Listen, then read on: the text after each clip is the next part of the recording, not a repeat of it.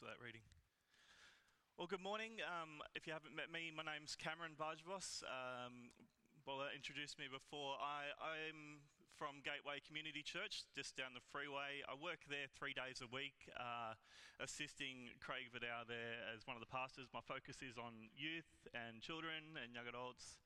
And another day of the week I spend, being the state youth coordinator as well. And it's really cool because that role is about holding together a unity that we have. Actually, this church is part of a network of many churches. There's 7 or 8-ish of us in this state, and when we have combined events, you get to see a little glimpse of the amazing unity that we can actually have in Jesus. And one of the greatest times is the state youth camp. I just want to flag now, for anyone who is in the high school age range, or if you want to love and support and pay for someone's ticket who is a high schooler, that's going to be coming up in the weekend before Easter next year. I think it's like the end of March. So I would encourage you to be generous towards that and encourage your young people as they attend that.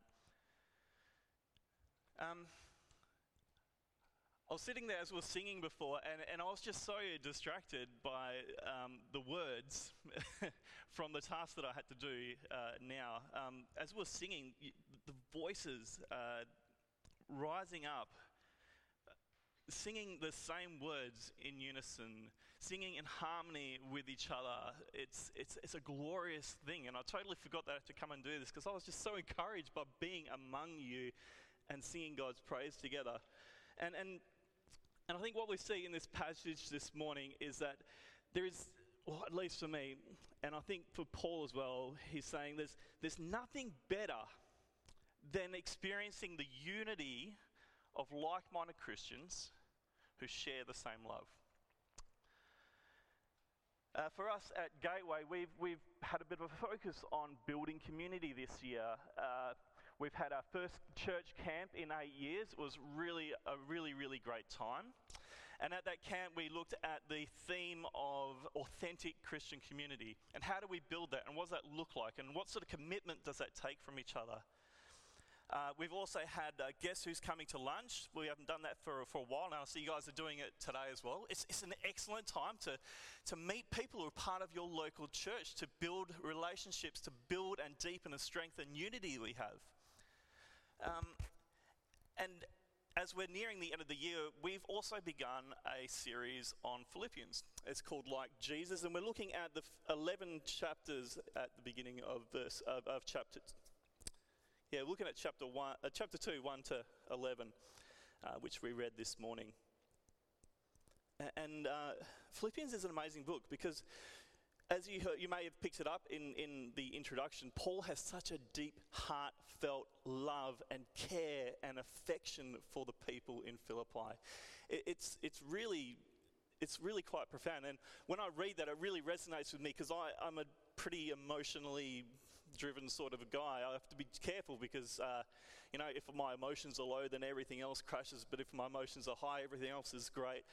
I'm really driven by that. So when I'm reading Philippians, I'm like, yeah, this is awesome. You know what? I want to feel that way about my church too. And that's part of our vision at Gateway Church. This is probably why we've been looking at this.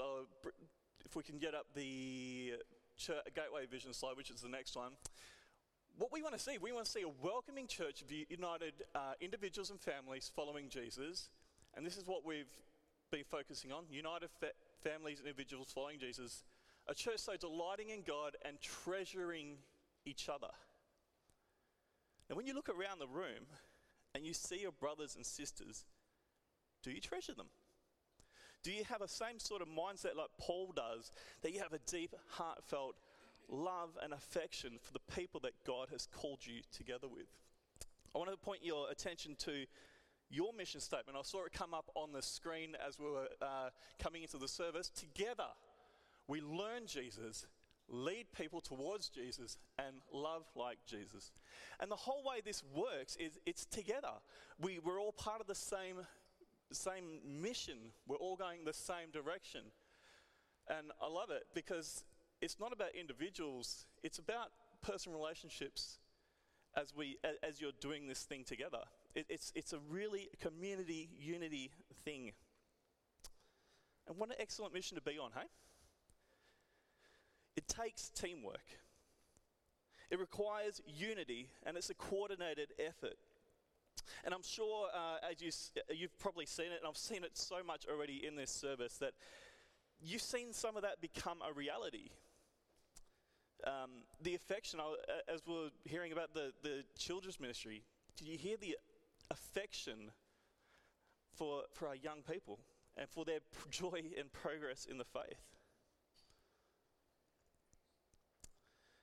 So when you hear the Apostle Paul in Philippians talk with such deep affection towards the Philippians, sometimes it might seem a little unrelatable. Maybe you're not an emotionally driven person. Maybe you're not a touchy-feely sort of person. You're reserved. You like to have your own space. Maybe that's unrelatable. But he really loves those people, doesn't he? He says, I rejoice. I make my prayer with joy. He's talking about a partnership in the gospel. He's saying it's right for me to feel this way about you all because I hold you in my heart. And he says, I long for you all with the affection of Christ Jesus. And in chapter 4, and this is just amazing, chapter 4 he says, therefore, my brothers and sisters, you whom I love and long for, my joy and crown. And he calls them to stand firm in the Lord in this way, my dear friends. Is our experience of unity more about agreeing to a list of beliefs or agreeing to meet together at this location at 9:30 on a Sunday, or does it go deeper? Paul's enthusiasm might seem a bit next level, and you might think, oh, is he the exception to the rule? Is he just another emotionally driven guy? No, in fact, Paul writes this letter, the whole purpose is to encourage this church towards a unity just like, a love and a unity just like he has for them.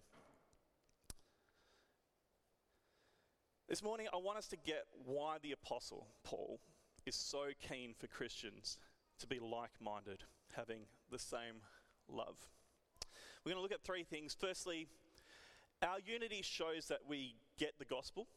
Secondly, unity itself is at the heart of the gospel. And thirdly, our unity is built up through having the same mindset as Jesus Christ. So let's pray and ask God for his help in this. Father, would you please speak to us through your word? Would you help us see the love and affection that you have for us? And that would bleed through in unity, love and affection in our church, in our local churches, in our small groups. Lord, that you would transform those and continue to grow us and deepen our unity. Amen.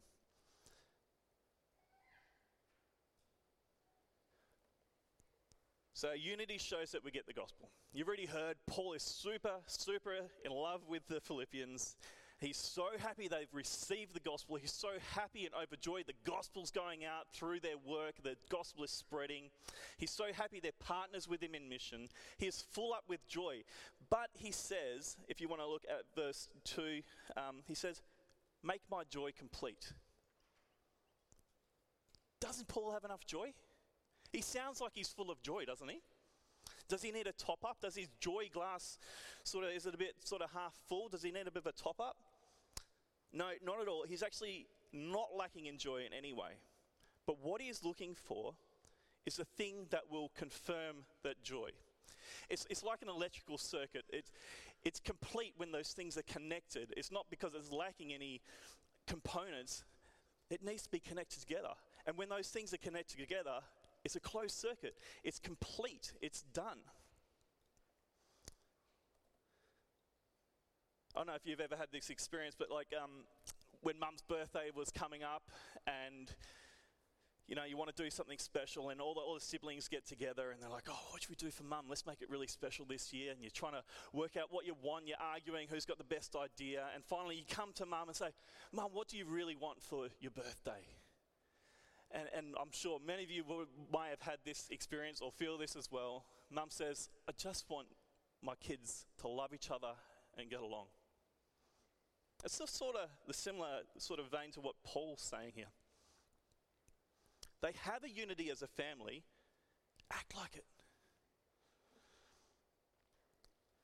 See, in addition to professing their faith in Christ, if Paul can see them acting in unity, that is like full to the brim with love for each other and just oozing with humility, then he will know that their faith is genuine.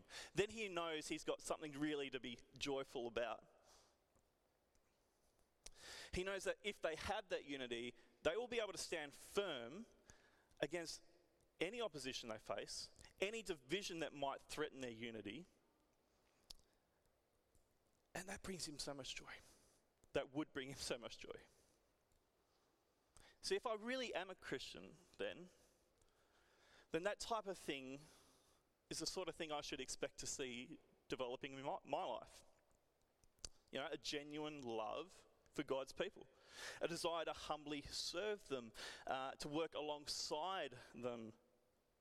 And this is what Paul expects to see in them too. So why does Paul expect to see Christians having this sort of unity together? Simply for this reason. Unity isn't a side issue for the Christian. It's not this sort of thing on the side. It's actually at the heart of the gospel. And that brings us to our second point. Unity itself is at the heart of the gospel. It is central to the gospel message. That's why Paul starts his plea with in verse 1, if you see it. He says, if you have any encouragement with being united with Christ. Why does he start with if? I mean, is Paul trying to target a specific type of Christian? Is it a specific type of person? Is it like the Christian lottery? Like some of you have this, some of you don't. You know, if you're the lucky Christian with the numbers 12, 57, 8, 38, 29, and the Powerball number 5, you win the jackpot. You are the Christian who has encouragement and joy. No. If you are a Christian, you've already won the ultimate jackpot. You have every blessing, every benefit, every encouragement is already yours in Jesus. So since you're a Christian, you can just as easily read that if as a since. Since you have encouragement from being united with Christ. Yeah. If you're a Christian, you have a huge amount of encouragement from being united with Christ. So what do you get? What's the jackpot? What do you get in the Christian lottery? What have you won? Man, it's huge. You go from being an enemy of God, destined for hell, being brought into the family of God, being called a child of God. He forgives your sin. He takes it away. He cleanses you. He makes you righteous. He gives you everything. He gives you His Holy Spirit to help you. He gives you a brand new hope that death is not the end, that we actually have a hope of eternal life, and we get to take that now already. We have a hope that that eternal life is just full of glory and riches as we inherit it as co-heirs with Christ. I mean, forget the $200 million. You are a co-heir with Christ of the whole new creation. It's yours. God's giving it to you. He's poured His riches and His mercy out on you. And is there a greater treasure? It's no wonder that Paul says in Philippians, you know, everything else that I consider to gain, I just count it as lost now compared with knowing Jesus Christ. So how does this faith, having faith in Jesus, give us all of that?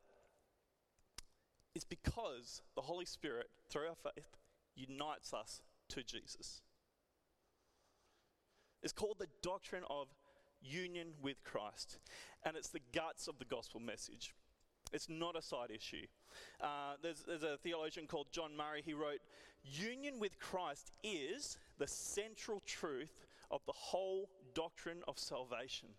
It is not simply a phrase of the application of redemption. It underlies every single aspect of redemption." If we're united to Christ, it's like we're super glued to him. I don't know if you've ever tried to put something back together with super glue, and they're always really fiddly little aluminium sort of steel packages, and the stuff always comes out the side because you kink the tube and it all gets over your hands, but you're trying to piece everything back together, and before you know it, you're stuck there with half of Mum's vase that you accidentally broke stuck to your hand, and it's not coming off. I mean, you raise your hand up, that vase is going up. You put your hand down, that vase is going down. You reach for the first aid kit to try to help yourself, that's going up to the first aid kit. When you knock off the first aid kit off the bench, it hits the floor and you trip over it, you go down, and so does that vase. When the ambulance comes to pick you up, they put you on the stretcher, you go in the ambulance, and so does that vase. A union with Christ is like being super glued to Jesus. You can't get into heaven any other way. You don't receive those blessings any other way, because you can't be good enough. Jesus is the only one who can meet that standard. You can't pay for all your sins and come into the presence of God. Only Jesus can do that for you. See, if you are united to Jesus, you have absolutely everything. So if you don't know Jesus, if you are not sure if you're united to him, man, you're missing out. This is the most important decision you'll make in your life. You need to cry out to God that he would unite you to Jesus so you can have everything, every blessing in Christ.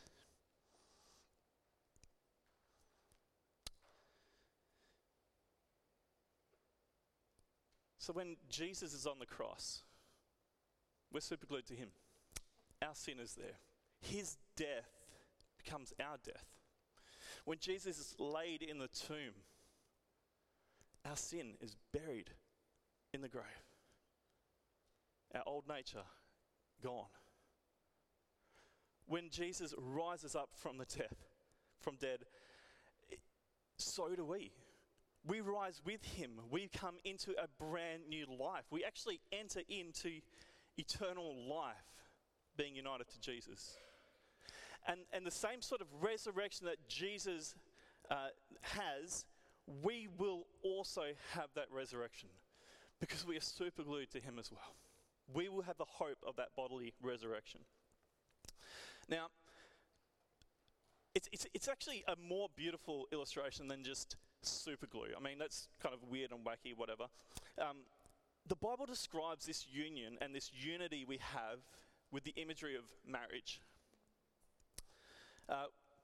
Rachel, my wife, and I have been married for 17 years, I think nearly, next year 17 years. We were two individuals. So there I am, silly young Cameron with a history of writing off cars, being bad with money, having debt. And there's Rachel, beautiful, gorgeous, smart, doing well in school, looking after her money, doesn't crush her car at all. When we came together to be Cam and Rach Bargerbos, we combined our assets. We pooled our assets, and I think Rachel got a pretty bum deal, really. But I got, she ends up with the slightly overweight bald guy, and I get a beautiful, smart, funny, amazing woman. But we pooled our assets, We have one bank account. It's what's hers is mine. And it's not just a contract. It's not a business arrangement. It's a covenant. It's a promise of relationship and commitment and care and love and putting each other first. That's the sort of image that the Bible gives us about us being united to Jesus. Now, Jesus isn't a polygamist. Don't get the idea that we're all thousands and billions of brides being united to Jesus. No, the Bible talks about one bride. There is only one bride, his church, all of his people who are united to him, his special bride. This is the basis for Paul's plea for unity. Because if we belong to Jesus, if we've been united to him and called up into the love of our Trinitarian God, we're also being united together. If we belong to Jesus, we already have unity with each other. We are his bride together. What would make his joy complete is then seeing their faith confirmed in their love for one another. As a spiritual reality of their union with Christ and unity together actually spills out into real life in the here and now and impacts the way we relate to each other. Our third point is our unity is built up then through having the same mindset as Christ. You and I know unity is fragile. When we talked about marriage, apparently Australian Bureau of Statistics says that 30% of Australian marriages end up in separation and divorce. I'm sure some of you may have been part of messy church splits or dysfunctional church leadership or division in your families. You know how fragile unity is. Because division is going to come when we have different goals, when we have different mindsets. You see that in marriages. You see that in churches. People have their own agenda they want to push. They're not putting aside their own preferences to love and care for the other person.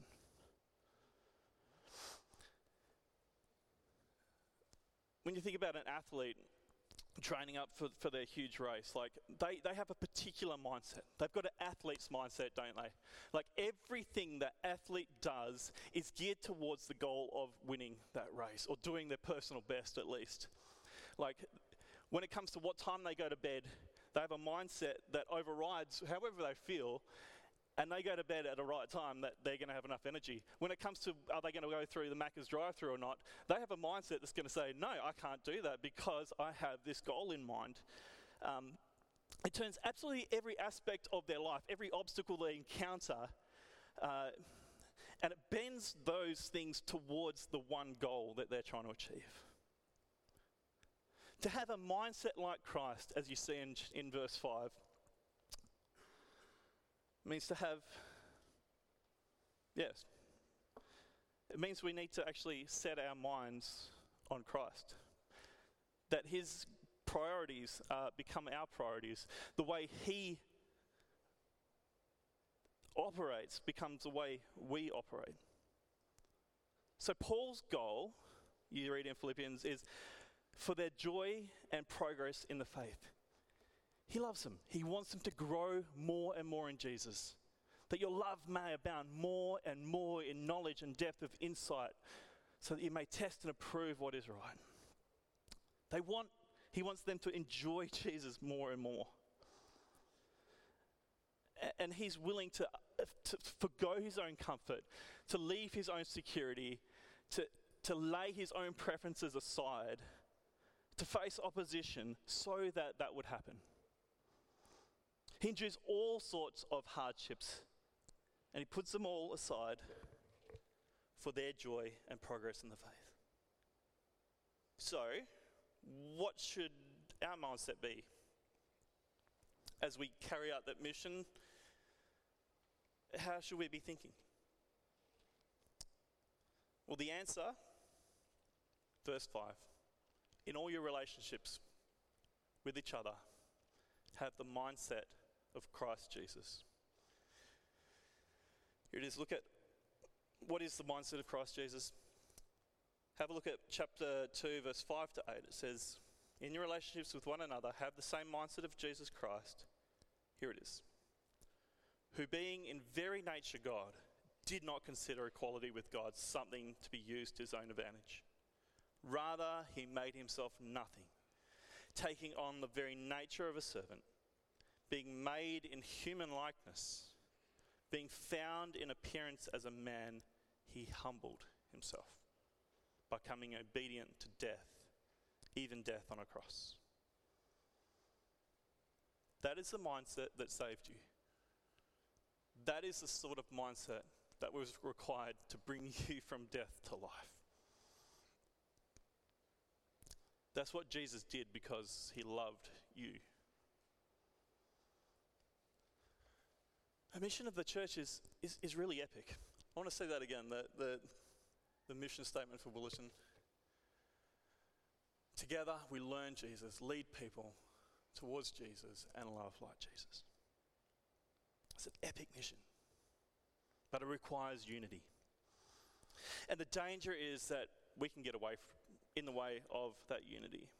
You can make following that mission really hard for yourself and an absolute nightmare for everyone else around you in two ways. Either we push our own agenda, become difficult, obstinate, proud, disagreeable, stirring up trouble unnecessarily. There's an active way you can work against unity. There's also a passive way you can work against unity too, where you disengage, you pull back, you stop attending church regularly, you never rock up to small group anymore. Youth group's on again this week, don't feel like it. You've actually got to be around to make unity happen. Becoming distant and disinterested will not only kill your joy in the faith, but it will also sap the joy out of ministry right out of your brothers and sisters who are trying to love you, who are trying to work towards that mission together. You become like a dead weight who just drags the ship down. I think most of us have the tendency to be either one of those.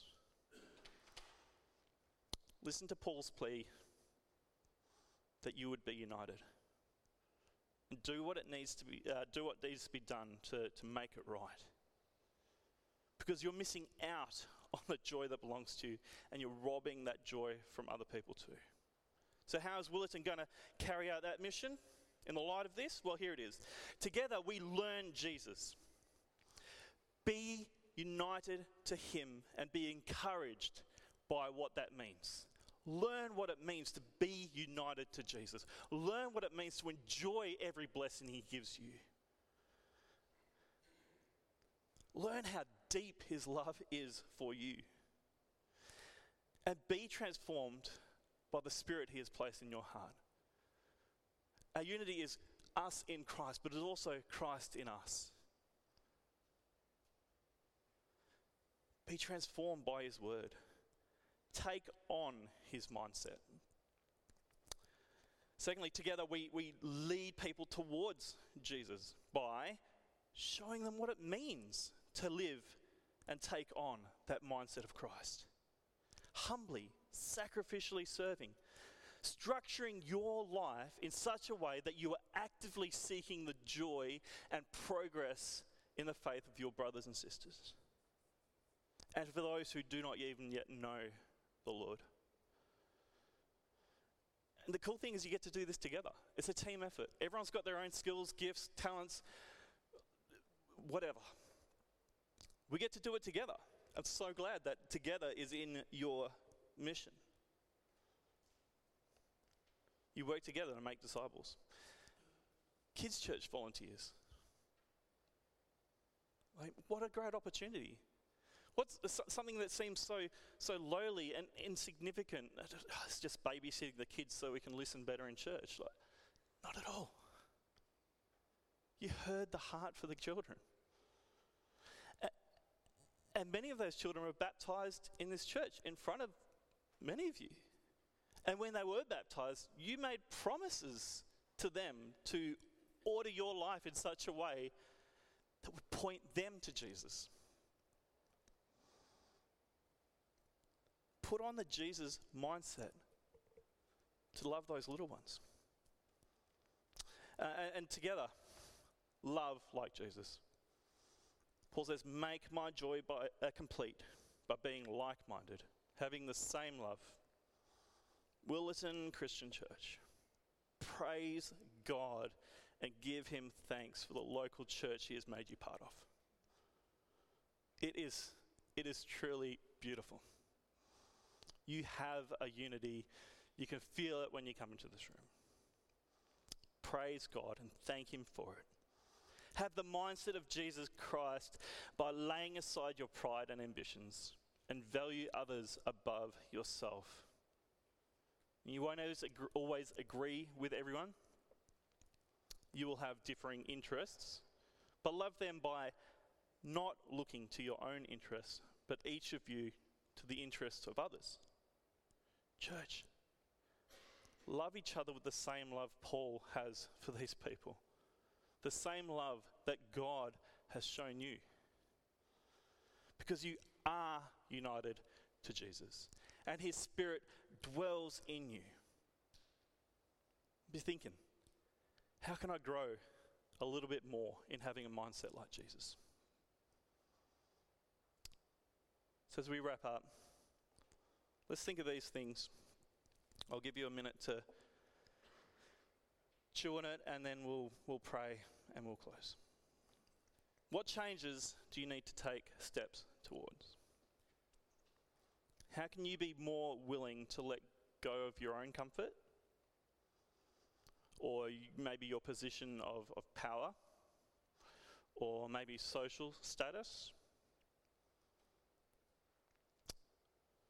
Maybe you need to cut down your leisure time and look to the interest of others so that you can love them by seeing them in their joy and progressing in their faith. I'm sure there's many ways that you can do that. Let's give you a minute to think about those things and we'll pray.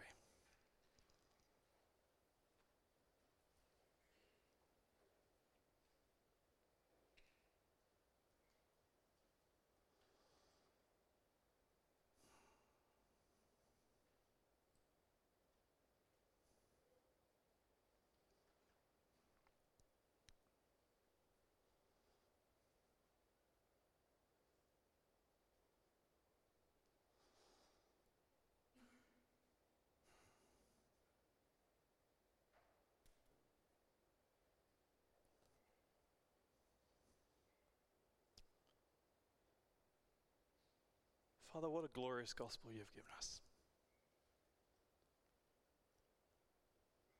That you would take us, sinners, rebels, selfish, full of our own interests, full of pride, and you would unite us to yourself so that those things could be done away with. So that you could draw us into your family. So that we could experience every blessing there is in being united to our Saviour, Jesus Christ.